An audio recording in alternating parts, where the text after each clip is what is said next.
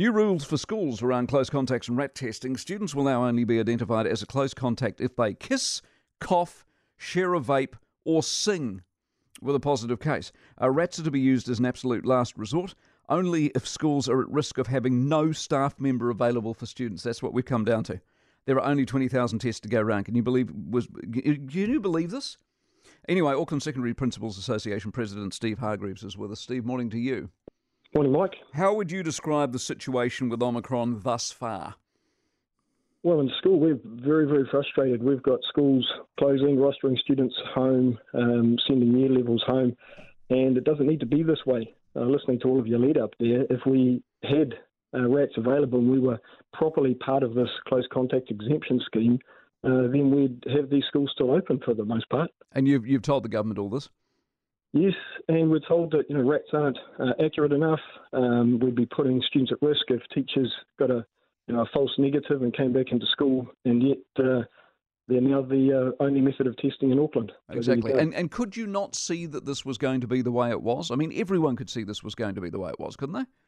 Yeah, well, it's not a surprise, is it? I mean, this has been coming for months and months. I mean, we were actually ordered rat tests, and I'm being approached almost on a daily basis now by providers of rats. Do we want to buy them? I think most schools would be happy to pay a little bit to provide the rats ourselves. Yeah. Relieving teachers about $300 a day, and a rat test is about $13 a day, so it adds up. It's a funny bit. It's the problem at the moment. The stuff that you're being approached with, are these the brands that the ministry haven't cleared and therefore they're not official? No. They are the official ones? Yes, so we've got tests in school now, and we've actually used them for surveillance purposes already, and they're approved. Yep. And so it's just too weird. You don't have time for this, do you? I mean, you'd rather be, I don't know, teaching? Well, I've been looking at the strategic plan for the last couple of years, and we've barely been able to touch it because we spend all of our time relearning the rules for how to manage COVID. Why don't the government get this? When you tell them this, when everyone tells them this, why do you think they don't get it? Well, to be fair, the ministry folks are actually pretty good people, and they're trying hard, but they're in a jam, and they have to toe the party line.